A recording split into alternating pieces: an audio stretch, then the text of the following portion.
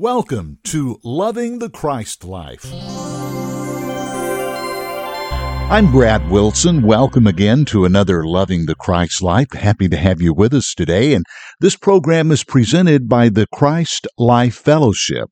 Be sure and go to our website. Check us out, christ-life.org. Well, we have been in this wonderful session with Warren Litzman on renewing the mind. This is from a live conference that Warren and Robbie had in South Africa years ago. And today we are presenting part 4. Let's get right into it. Here's Warren. Second point. On the day of Pentecost, a lot of wonderful things happened. Are you aware of that? I'm sure you are. Some of you come up through Pentecostal circles and you heard that preached a lot. I used to preach on the day of Pentecost like you never heard. That was the greatest thing in my ministry. What happened on the day of Pentecost? Because I was helping people get the Holy Ghost stuff and do all these wonderful things. But it was a great day. You know what the greatest thing was about the day of Pentecost? It isn't the fulfillment of the harvest. It isn't the fulfillment of the Judaistic feast day. Some people are starting to celebrate it as a feast day. We're missing the point. You know what the greatest thing was about the day of Pentecost? That's when God began a new dispensation. And when we keep celebrating the old dispensation, we are missing the new. The new dispensation was grace. That's where grace started. What is grace? When God no longer depends on man, but depends on Christ. He couldn't do it till the cross was finished. And Christ had been buried and resurrected and ascended. As a result of that, the day of Pentecost presents a whole new dispensation called grace, where God saves men by the death of another. That's a big thing.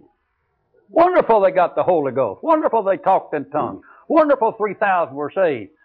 But that's also the day that God began a new way to deal with people. Grace. A new dispensation of God dealing with us differently. This really takes mind renewal to understand it. You know why I preach law? I can't talk about others. 3/4 of the preachers today preach law. So I won't talk about them. I'll talk about me before I was converted. I preached the law. I preached it strong and hard. If I could find something wrong, I preached on it. If somebody did something wrong in the body, I preached on it.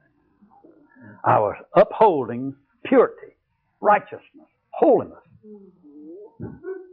all of which didn't matter to God at all. It was because I had so commingled everything in the Scriptures with the fact that God had saved me by the death of Jesus Christ, but I was going to take everything everybody said in the Bible that we needed to do and place that in with it, saying if you don't do it, you may not be saved or stay saved. Consequently, I had many, many converts because I had people saved again and again and again and again.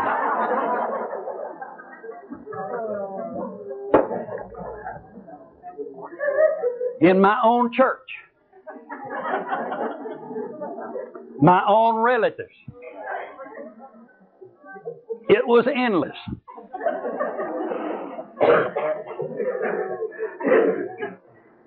Always lost. Always getting saved. Put the burden on people that it's what you do that makes you righteous is the most cruel thing we've done since Jesus died. Now, it wasn't a bad thing before He died because that's the way God dealt with people. The burden was on you to do right. That's what the Old Testament's all about. If you didn't do right, you're going to be punished for it. But then when Jesus died on the cross, God changed His plan. His plan moved into a whole different understanding of His love. Moved to grace. Jesus would not have needed to die if He intended us to continue to preach law. That's what saves us. Now, law, you may not understand. I'm not just talking about Moses' law. I'm talking about maybe 640 different things of the Torah that was added to the Ten Commandments. And then the 35,000 different laws that was added by the Holiness Church.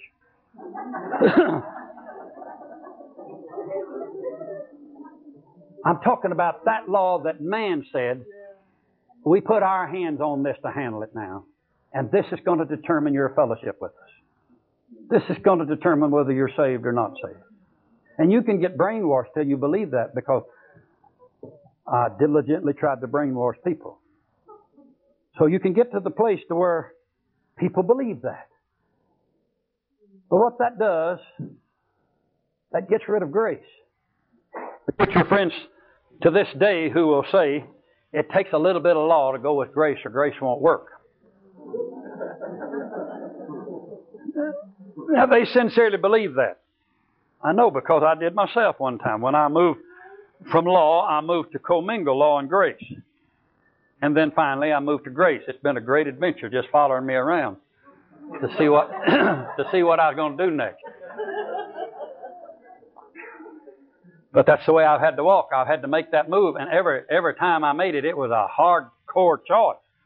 I tell you, I thought it would destroy me. I thought every time I would get closer to what the Scripture said, it would kill me. Believe it or not. A whole lot easier to believe what somebody tells you than to believe what this book says. So to come to grace means that you are no longer depending on anything you do to be saved. So often people say to me, what about religion? What do you mean when you use the term religion? To me, religion is anybody who attempts to do something within themselves to please God. That's religion. Anything you do within yourself to please God is religion. Now that hurts, doesn't it? Because you felt at one time, I'll carry Sister Susie this cake. She's not feeling good, and that'll make me feel better. Meant nothing to God, because that doesn't make you a better person. You should do that because you love her. Not because of the feeling that I'll be a better Christian if I do this. Sometimes we say, well, I'm going to really read the Word. I'll read more and more of the Word, and that'll make me a better Christian. Not necessarily. Because there is nothing you can do within yourself to please God. Now, most of the things we do within ourselves pleases us. And that gives us a good feeling till our next crisis comes and we say, my God, I did all these good things. Why'd you let this happen? But you see, He wasn't interested in any of that. His interest is that you trust what He has done. We go back to the historical record. What is it Israel didn't do that hurt God so badly? They didn't trust what He had done. He had taken His own Son and sent Him to this earth, and they didn't trust God in what He had done. Well, what makes you think that God's going to trust something you do now that He gave that Son to die on the cross? No, sir. It doesn't work like that. So the new day of grace was where God stopped trusting us. You say, well, isn't there something we ought to do? That's right, love Him. Love Him.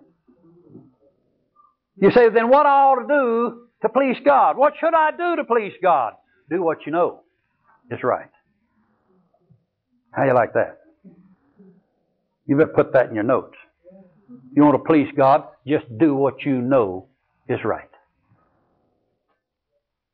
Somebody comes to me often, they say, well, I don't know much in the Bible. I don't know if I can ever please God. I love to talk to them because I say that doesn't matter to God, what's in the Bible. What matters to God is that you live in the light that you have. I can take you to Scripture after Scripture. I like John 1:7 best on that because he said, if we walk in the light as He's in the light, we have fellowship. What is light? What you know. What you know. James said it better. If a man knows to do right, and he doeth it not, to him it is sin. What is it that pleases God? Most of all, what pleases God? To do what you know you ought to do. Anytime you don't do what you know you ought to do, James calls it sin. Now, I have to admit, James still under the law in his epistle, but it's probably a good law thing. Spread once in a while.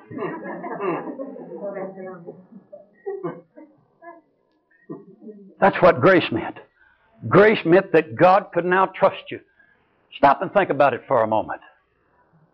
A new convert comes to God. They've been ungodly, wicked, mean, and they believe on the Lord Jesus Christ. They have Christ in them. You want a definition of grace? Here it is. Christ will come and live in that ungodly person. You say, I thought they got saved. Yep, got a change in spirit, but no change in soul. No change in body. What is the grace of God then? That Jesus would live in us when we first accept Him, when we didn't know and didn't understand and couldn't live all the principles in this book, but believed that God had saved us by His grace. That's grace. That's grace. So in the process of time, what happens? You bring body and soul under subjection. That's where hearing the Word and waiting before God and praying and reading your Bible and all of the works you do come in, because what that's doing is bringing you under subjection to the Christ that already indwells you. That's what grace is. Because this new dispensation began, then it was up to Paul to see that the minds were renewed. 3 times in his writings, he outright makes the statement about Judaism and Moses' law.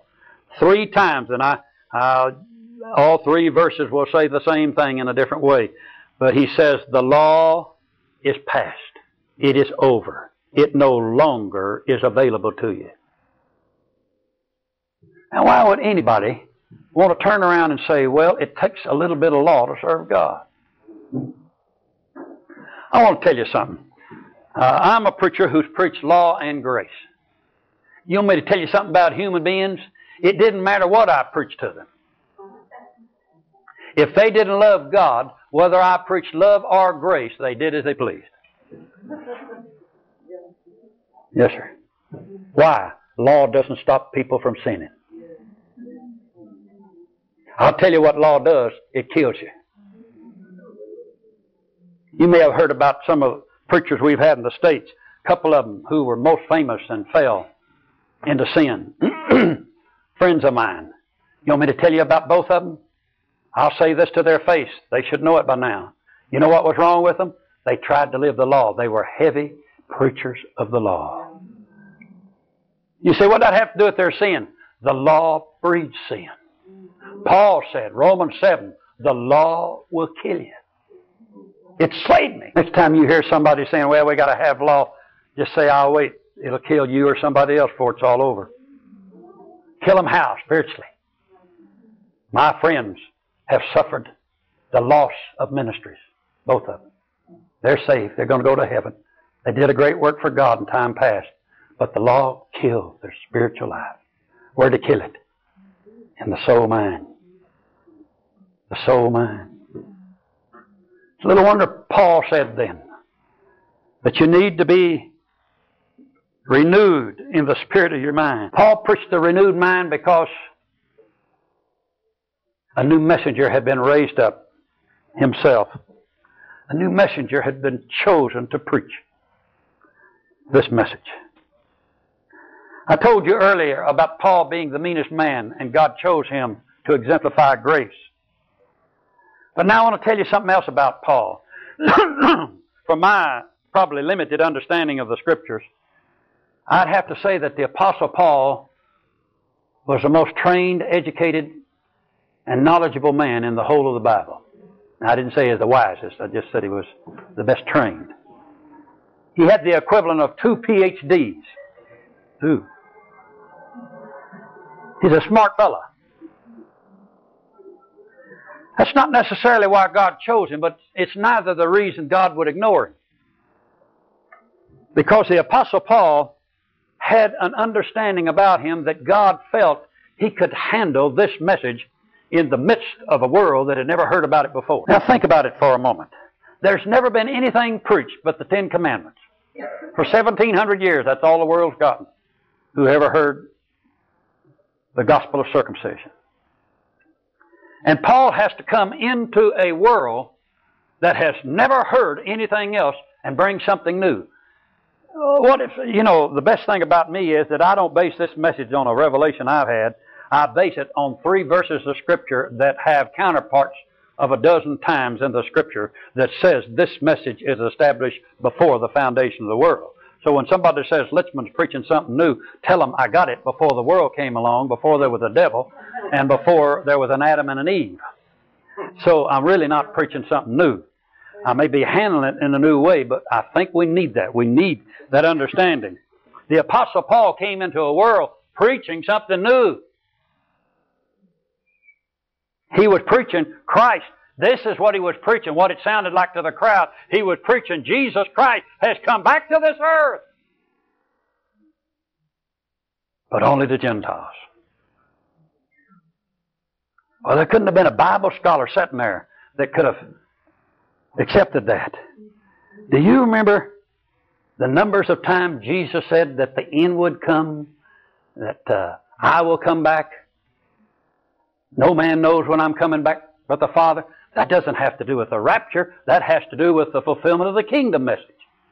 I told you already, they looked for the end to come in their day. They thought that after the Lord died, the early church preached that Jesus is coming back. They figured He'd come back and establish the kingdom in their day. They never had this understanding that a new message was going forth. They really thought the kingdom would still be fulfilled. We assume that Peter still believed that up until about the 17th chapter of Acts, that he was still preaching the kingdom would come. That's why finally in Acts 28 our text had to come forth where Paul would say, no more message there. There's no more kingdom message. Those things are not going to happen. The gospel now goes to the Gentile. God needed somebody who could explain this and tell it to the people. That's what we try to do in the Christ life. We're trying to tell the people this thing that is so ominous, so huge that a human being can't really explain it. I can't. I just have to beat around on the edges and hope that you could get a hold of it and the Holy Spirit will do something to you. That's the way it was with Paul. He came into a world that hadn't the slightest understanding of what he was saying. Jesus was coming back, but in human beings. Special messenger was needed for that. Somebody that God could use to tell the world this thing. Well, there are 3 statements in Paul's epistles that are outstanding. All 3 of them say this one way or another, that the whole world has received this gospel. That all men know now what the true gospel is. What was that gospel? The gospel sent to the Gentiles. The gospel that comes out of Acts 28:28. The gospel of Jesus Christ that was given to Paul from Christ who now sat on the throne with the Father. Little thing you need to remember always, that the gospel of Jesus Christ in the kingdom message was a gospel Jesus gave to the 12 while He was on earth. But the gospel that Paul calls, Romans 1:16 is it, I'm not ashamed of the gospel of Jesus Christ, for it's the power of God unto salvation. That gospel was given by Jesus from heaven. Big difference there. It was not for this earth at all. It was for those that were to be born again. So now we have a new dispensation of grace. And we have a special man that's raised up by God to preach it. I couldn't have handled that task. I know unless God had given me a supernatural wisdom like He did Solomon, I couldn't have handled it. But God found a man that could handle that message so that by the time He left this earth, it was said that that gospel was known over the known world of that day. I have but one prayer. I know most men are not going to accept this gospel, but I'd like for it to be known to the ends of this earth, that every one of God's children had an opportunity to hear the message of Christ as our hope of glory. And that's why we sit in this room, and many of you give and work and labor, because we're getting this message out little by little. We have the same opposition Paul had from good people, righteous people like Peter, James, and John, who fought the message for many years, who kept on preaching the erroneous gospel that made Paul to say, if any man preaches that gospel, let him be accursed. That's what he had to say about the Judaistic gospel from Jerusalem.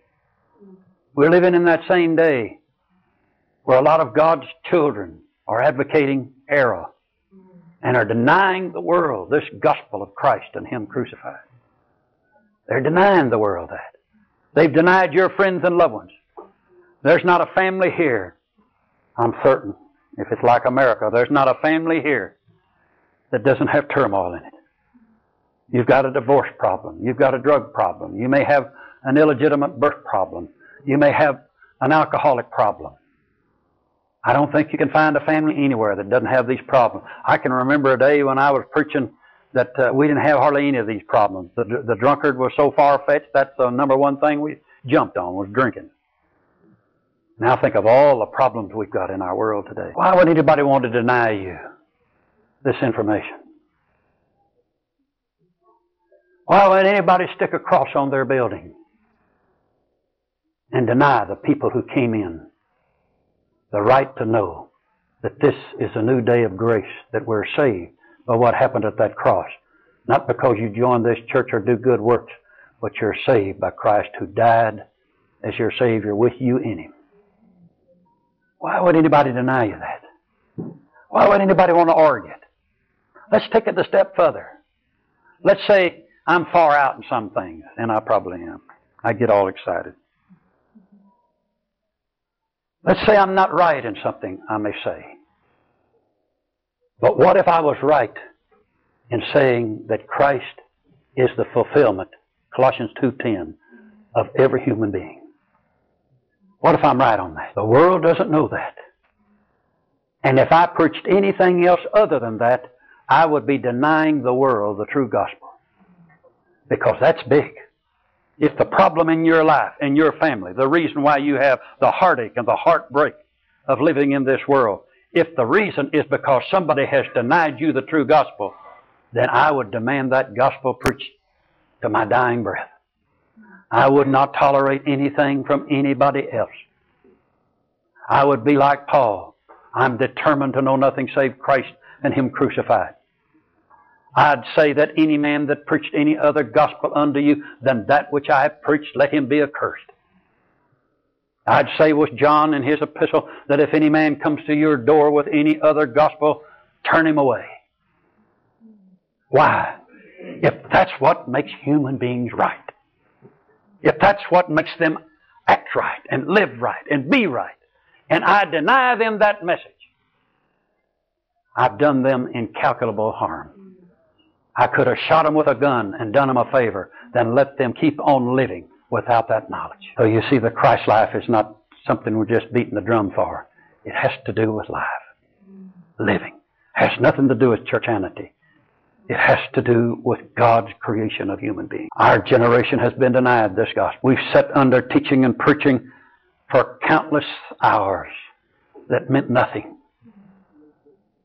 because it was denying us the core. That what I need is an understanding that God put His Son in me, and then I can live in an ungodly world. I want you to see it. I want you to feel it. And if you don't like it, I pray to God that it would get a hook in your mind, and you'll never get free of the thought. Just in case I'm right, you'll never get free of it. Because I could give you all kinds of seminars. I used to do it. I could tell you how to do this and how to do that. I could tell you how to have a happy home, but it wouldn't answer the problem. I could tell you how to save your marriage, but it wouldn't answer the problem.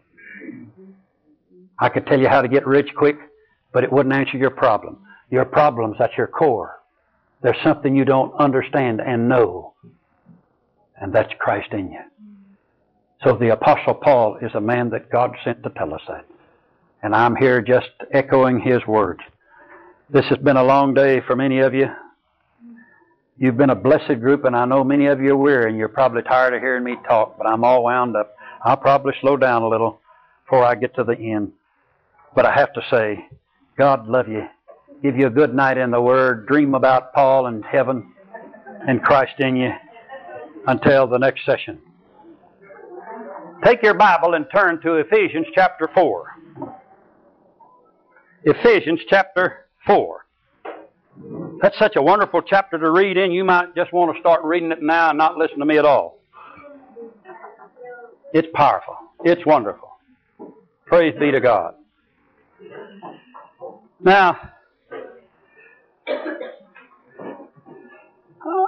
I would hope that you understand what life is all about. When God put human beings on this earth, He put them into the midst of unbelievable problems. I heard a preacher say not long ago that he was believing God that we could all go back to the Garden of Eden. I thought to myself, you're welcome, brother. Go ahead. Leave me out. Because the last place I'd want to go is the Garden of Eden. That was a rough place because the God made everything so beautiful, and then He put evil in the big middle of it. An evil serpent, Satan. A tree of knowledge of good and evil. So I really don't want to go back to that. However, that's foolish for me to say, because to this day, life is made up of a lot of wonderful things in the Lord with a bunch of evil all about you. Evil. Why did God leave the contrast on this earth. Why did He put the serpent and the tree of knowledge of good and evil in the garden? It's because there was something God wanted out of the creature that He couldn't create and still be God. What is it God can't create? It's love out of you. Because love isn't love. If it's forced, if it's created, if somebody makes you produce it, it isn't love anymore. Not the kind of love God has. And the Scripture says God is love. So all God ever wanted from a creature was for the creature to love Him. Just love. That's all He wanted from Adam and Eve, was that they love Him. They didn't love Him enough to keep His word. And that's been the problem with humanity ever since. So God has always left evil around His children in this world. We've always been surrounded. Whether it's Noah, whether it's Abraham, whether it's David, whether it's Jesus of Nazareth, God has left the evil here. He had the power to correct it at any time. But you have to understand about evil. Evil is a creation of God. He creates it. He's the producer of it. Isaiah 45:7, or the greatest boast God ever makes in the Scripture that I know of. He says, I create evil. Who does it? I do it. Why does He do it? Because evil is the force whereby we understand without God we can't exist.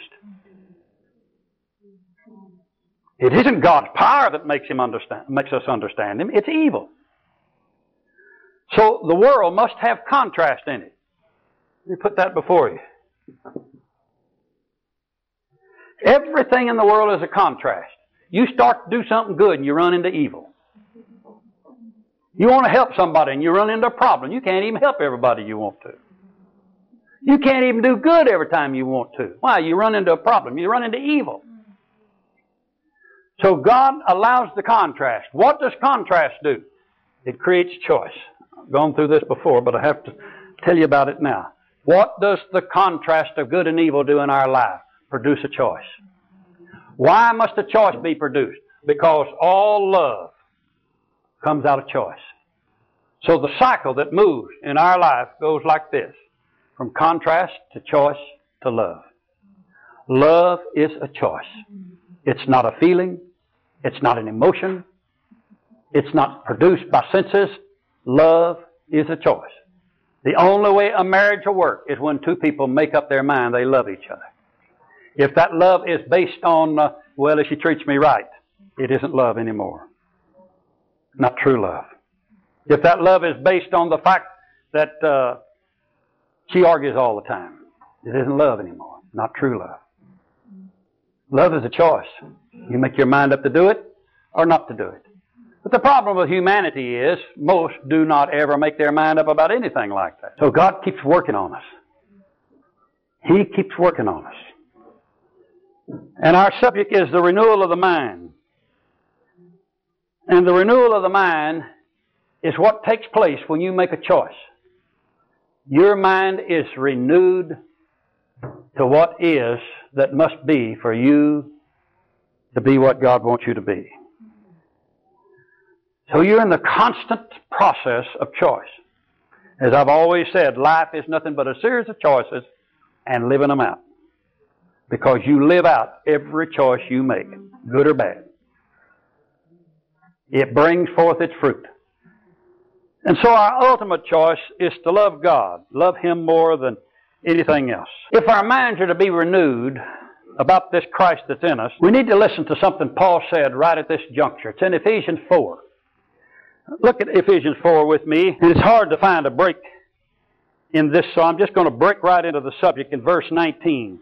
Ephesians 4:19 says, who, being past feeling, have given themselves over to lasciviousness to work all uncleanness with greediness.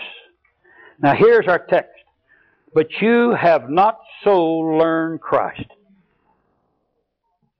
If so be that you heard Him and have been taught by Him as the truth is in Him, then put off concerning the former conversation, the former life, the old man. The old man is always the old man thinking, the old way of thinking, which is corrupt, in deceitful lust, and be renewed in the spirit of your mind. You can see the Apostle Paul doesn't get away from this mind business. The thing that's most important to us is this 20th verse, but you've not so learned Christ. I take great stock in the King James Version of English. They were a bunch of Englishmen, basically, who got together and decided this is the way the Bible ought to read. And I love English. I do better at that than any other language because I don't know any other language.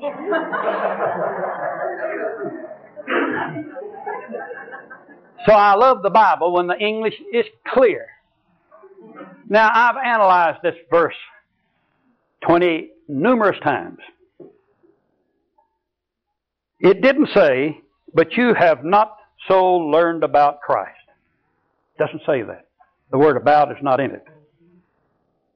It doesn't say, but you've not taken enough time to find out about Christ. It doesn't say that. It says you've not so learned Christ. And the first thing is that it is present tense. It's in the present tense. It means that Christ isn't coming. It means that Christ is there, and you haven't learned Him. It didn't say if you get enough faith one day Christ will show up. It says Christ is there, you haven't learned Him. This Bible is here. I haven't learned all of it. So what he's talking about is a Christ that is present. Not going to come, not can come, not will come if we do certain things, but he's talking about a present Christ.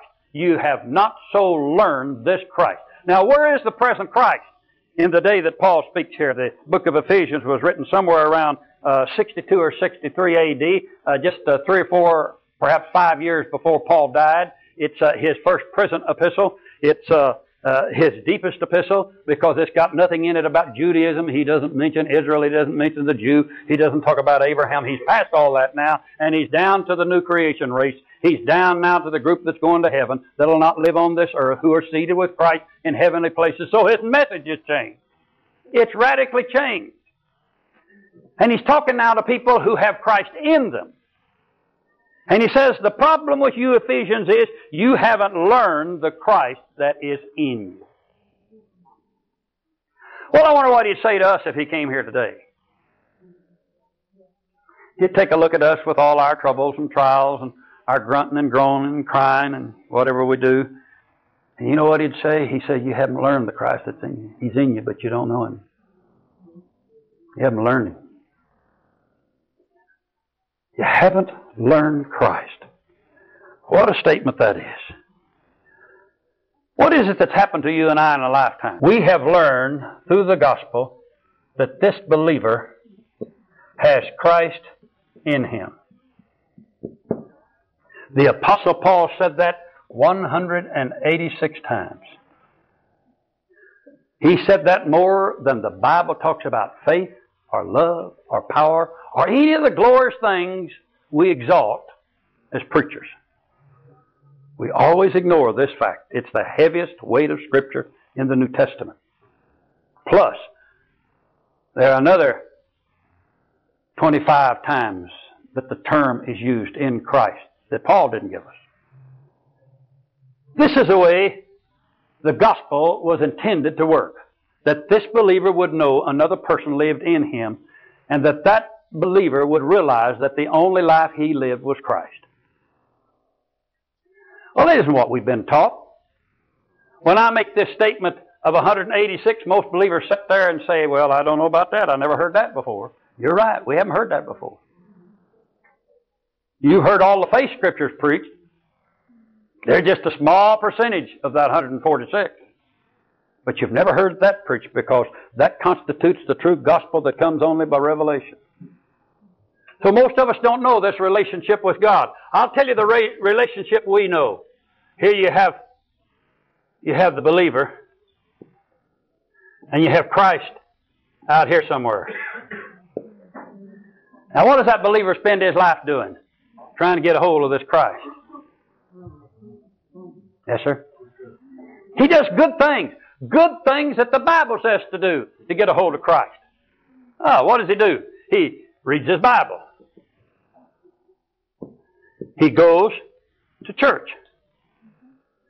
He loves the brethren. What is he doing? If he does all these things, he'll get more Christ. He'll get a hold of Christ. Did you ever do something desperate to get a hold of Christ?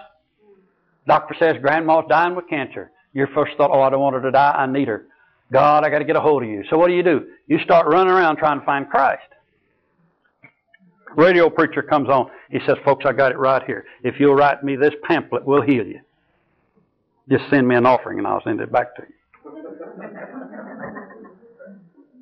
What is he doing? He's trying to get you to Christ. What are you doing? I'm trying to find Him. Oh, I need the Lord. See, there's nothing wrong with these things. They're not bad. But what are they? They are operations of ignorance because this believer already has Christ in him. I want you to get this vividly. When we do things within ourselves to get more of God, have you ever thought what that must do to the Christ who lives in you? Paul knew this. The renewed mind must come to this truth. The renewed mind must say at some juncture or other that my problem is I haven't learned Christ. What's wrong with this believer here? He's ignorant. Ignorant of what? Ignorant of the Christ that's in him. He hasn't learned Christ. Well, my message these days, as crude as I may come across, my message is, why in this world should I concentrate on this believer knowing his Bible better? Or which church is right? Or how to love? Or how to get power? Or how to be used of God? Why in the world would I want to take my time talking about those things when all these things center in him trying to get a Christ that's outside of him? And he'll ignore the Christ that's in him. He'll ignore the Christ that's in him. I don't know whether you've ever been in some of the modern day meetings or not, but they have a thing where everybody stands and sings and praises, sometimes for an hour, hour and a half. I heard one of their leaders say this last week, why they did that. Somebody asked him point blank, why in the world you have all these people stand up and singing for an hour? He said, we're getting them brainwashed. He just said it right. He said they get tired, they get emotionally fixed. You can get the same thing through drinking wine. You get them all fixed. And then he said, when they sit down, I can tell them whatever I want to. Did you know that was going on? What is it? Anything to ignore the Christ that is in you. Who is it that doesn't want us to know that? Who is it that wants us to stay ignorant? Those squareheads.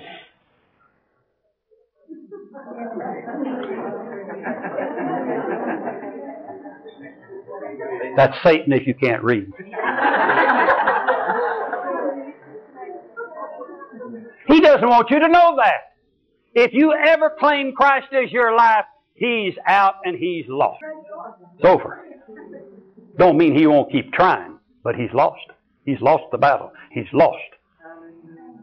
So Paul said, the issue with the believer is that we learn Christ. What Christ? The Christ that lives in you. Well, what are you going to do with Jesus of Nazareth? Oh, that's a cardinal choice. That hurts because all your life, Jesus of Nazareth has been precious. He's been wonderful. This Jesus that lived on earth, Jesus of Nazareth, precious. He finally died for our sins. What are you going to do with him? How are you going to treat him? Well, we're going to leave him just like he is. But what happened to Jesus of Nazareth?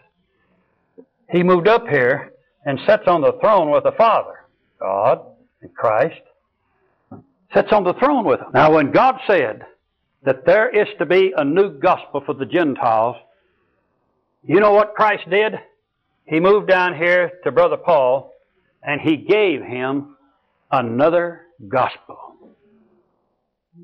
It was not a gospel devoid of Jesus of Nazareth, but it was a further word on Jesus of Nazareth. And what was the further word? The further word was that Christ was in the believer.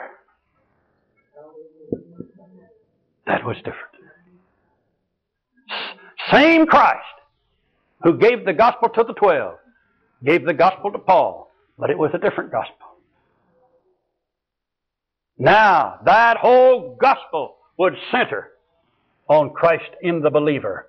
That's why he made mention of it 186 times. Because it was different. Most of us have gone a lifetime and been denied that gospel that had to do with Christ in you.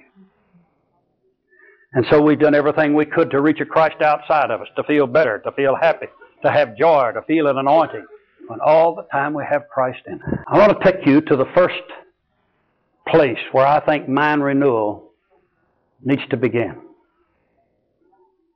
The first place.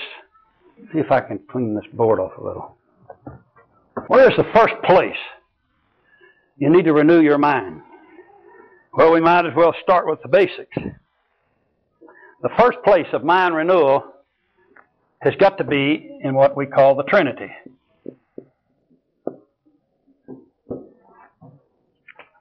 The Trinity. How are you going to treat the Trinity? When everything you've learned in the Scriptures up to Paul's revelation has got to have a correctment to it. Not get rid of it. It's of God. All Scriptures inspired by God. But it's got to have a correctment to what God is doing now. What are you going to do with the Trinity? The first place your mind needs to be renewed is with the person of God, with the title God. If you're going to learn Christ, then you're going to have to understand how this Christ you learn got into you. How did Jesus get in you? If Paul said 186 times, we're in Christ, Christ is in us. Paul said boldly, Christ liveth in me. How did he get in him? How does Jesus get in a believer? By birthing. By birthing. Jesus of Nazareth said to Nicodemus, you must be born again. It didn't happen till the day of Pentecost, but when it happened, what took place was this great God who had ruled for 4,300 years from Adam through John the Baptist to Jesus of Nazareth, that great God had changed. Not from being God, He'll always be God, but He had changed in a form. Now He was no longer just in the form of the great God Creator and Almighty God of judgment. He was in another form. He was a Father. He was a Father. What's the difference? Great difference. Most believers don't know God as their Father yet. Because they got all of these ideas that come out of the Old Testament where Sennacherib could kill off all those people with a jawbone of an ass and 50 million people could be destroyed in Noah's flood and only 8 saved. That's the way they think of God. You ever read the story from atheists about God? You ever hear an atheist talk about God? He picks all those awesome things where Almighty God did this and Almighty God did that, the bad things, the horrible things. He killed the whole world at one time and washed it clean with water. Almighty God, the first place your mind must be renewed is that He's no longer just God to you, but He's a Father. He's Father. You got a king of a kingdom. Well, we hate to do this. Our time is up for today. We're going to stop right here, but we will pick up right where we left off next week on this podcast. Now, again, visit our website, if you will, christ-life.org. Read all about this wonderful Christ life that we're so proud of and that we try to live daily. And we want you to please tell others about this podcast if it's something that you really are feeling very special about, which we hope you are. These are very special teachings at a very important time in our life, so please tell others about us. We'd like to thank Robbie Litzman for allowing us to go into the archives each week to bring you these wonderful sessions. Valerie Hill does our Twitter account. Tammy Laycock does the weekly podcast notes. And every week, Teresa Ferraro from the Christ Life Fellowship produces this podcast. She's great. Until next time, I'm Brad Wilson, loving the Christ life.